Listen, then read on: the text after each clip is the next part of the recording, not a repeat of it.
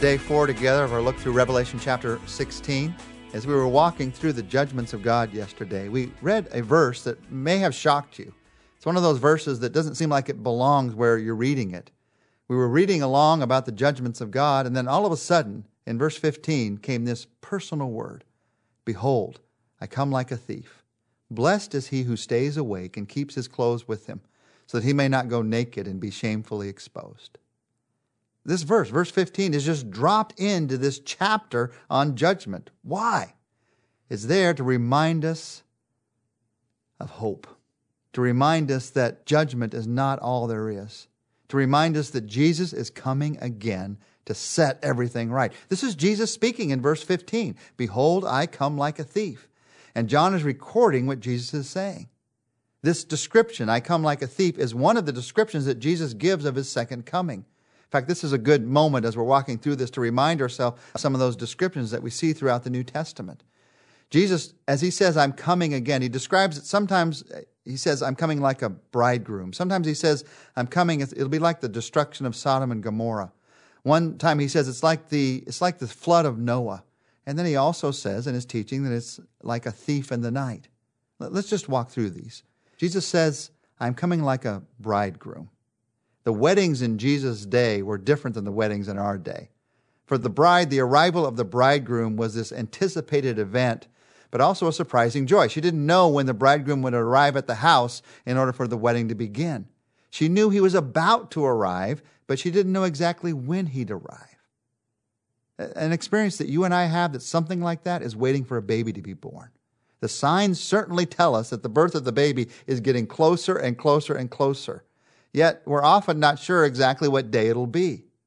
That's like the bride waiting for her wedding or the parents waiting for her child to be born.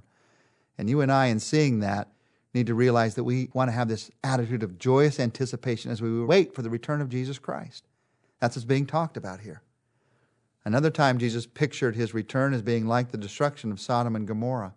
In Luke 17, 28-30, he says it was the same in the days of Lot. People were eating and drinking and buying and selling and planting and building.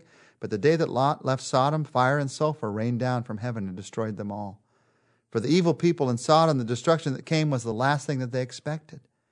They may have said that it came without warning, but the truth is they ignored those warnings. And Jesus reminds us of that here as he talks about a thief in the night. In another place, Jesus says that my coming will be like Noah's flood. In Luke 17, 26-27, when the Son of Man comes again, he says, it will be as it was when Noah lived. People were eating and drinking and marrying and giving their children to be married until the day that Noah entered the boat. Then the flood came and killed them all. And here in Revelation 16, he gives us this picture of the thief in the night. Jesus had talked about that in his teaching. In Matthew 24, 42-44, Jesus says, therefore keep watch, because you do not know what day your Lord will come. But understand this, if the owner of the house had known what time of night the thief was coming, he would have kept watch. He would have not let his house be broken into. So you also must be ready, because the Son of Man will come at an hour when you do not expect him. All of these pictures, the bridegroom, the destruction of Sodom, Noah's flood, the thief in the night, they're all a picture of an unexpected arrival. And the question in all of these pictures is, what are you doing as you wait? In Revelation chapter 16, Jesus says, blessed is he who stays awake and who stays clothed. If you're asleep when the thief comes, you're in danger. If you're not clothed and you're chased into the street because of some danger, you're embarrassed. You're ashamed.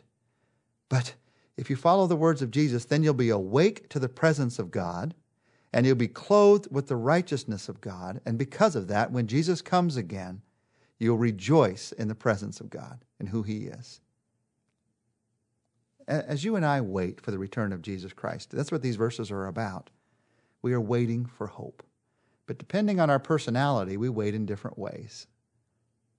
Picture it this way. Let me just walk you through this for a few minutes with a picture, because this is a verse that allows us an opportunity to talk about the return of Christ. Whether it's his return to rapture his church, whether it's his return to put everything right in this world, this is a picture of what's going to happen. And we are waiting. And right now in this world, we don't see what's going to happen yet. And sometimes we may doubt, is it going to happen? In your mind, picture this as one this whole world as one big, huge airline terminal. And we're all waiting together at one big, huge gate.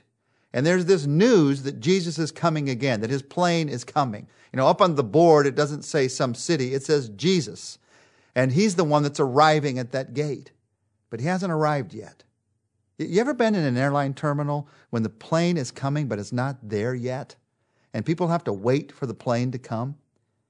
And maybe they have to wait longer than they expected. The plane isn't coming exactly at the time they hoped it would come.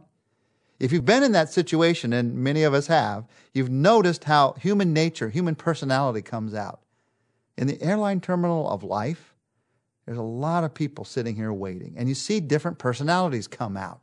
You see the pushers, you see the doubters, you see the players, you see the users, you see the pushers.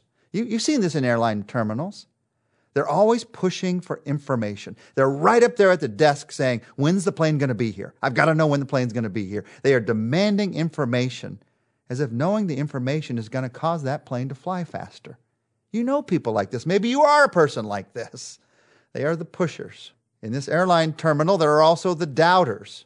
They're sitting down in defeat. The plane will never come. Jesus will never come.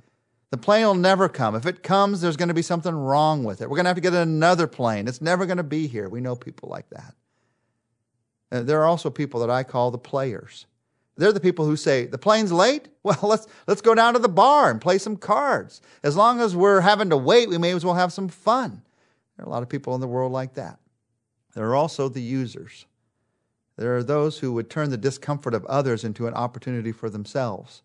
They're out there selling seat cushions for the wait. And in this airline terminal of life, there are also the sleepers. They're over in a corner of the terminal somewhere, sacked out.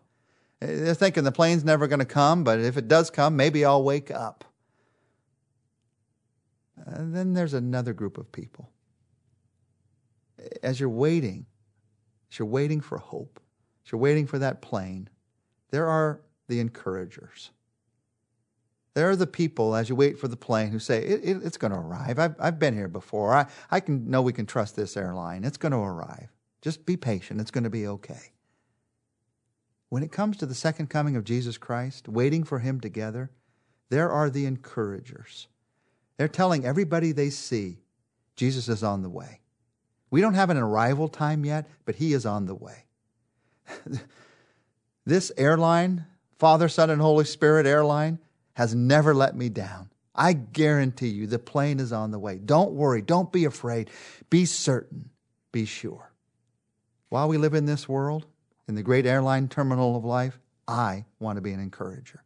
I want you to be an encourager. It's easy to find a reason to doubt. It's easy to use other people. It's easy to focus on myself and try to get what I want out of life. I want to be an encourager. We have this great hope in Jesus Christ. Who could you encourage today with that hope? Who that already is a believer in Christ that may be losing their hope needs to be reminded, hang on. God is patient with you. You be patient with him.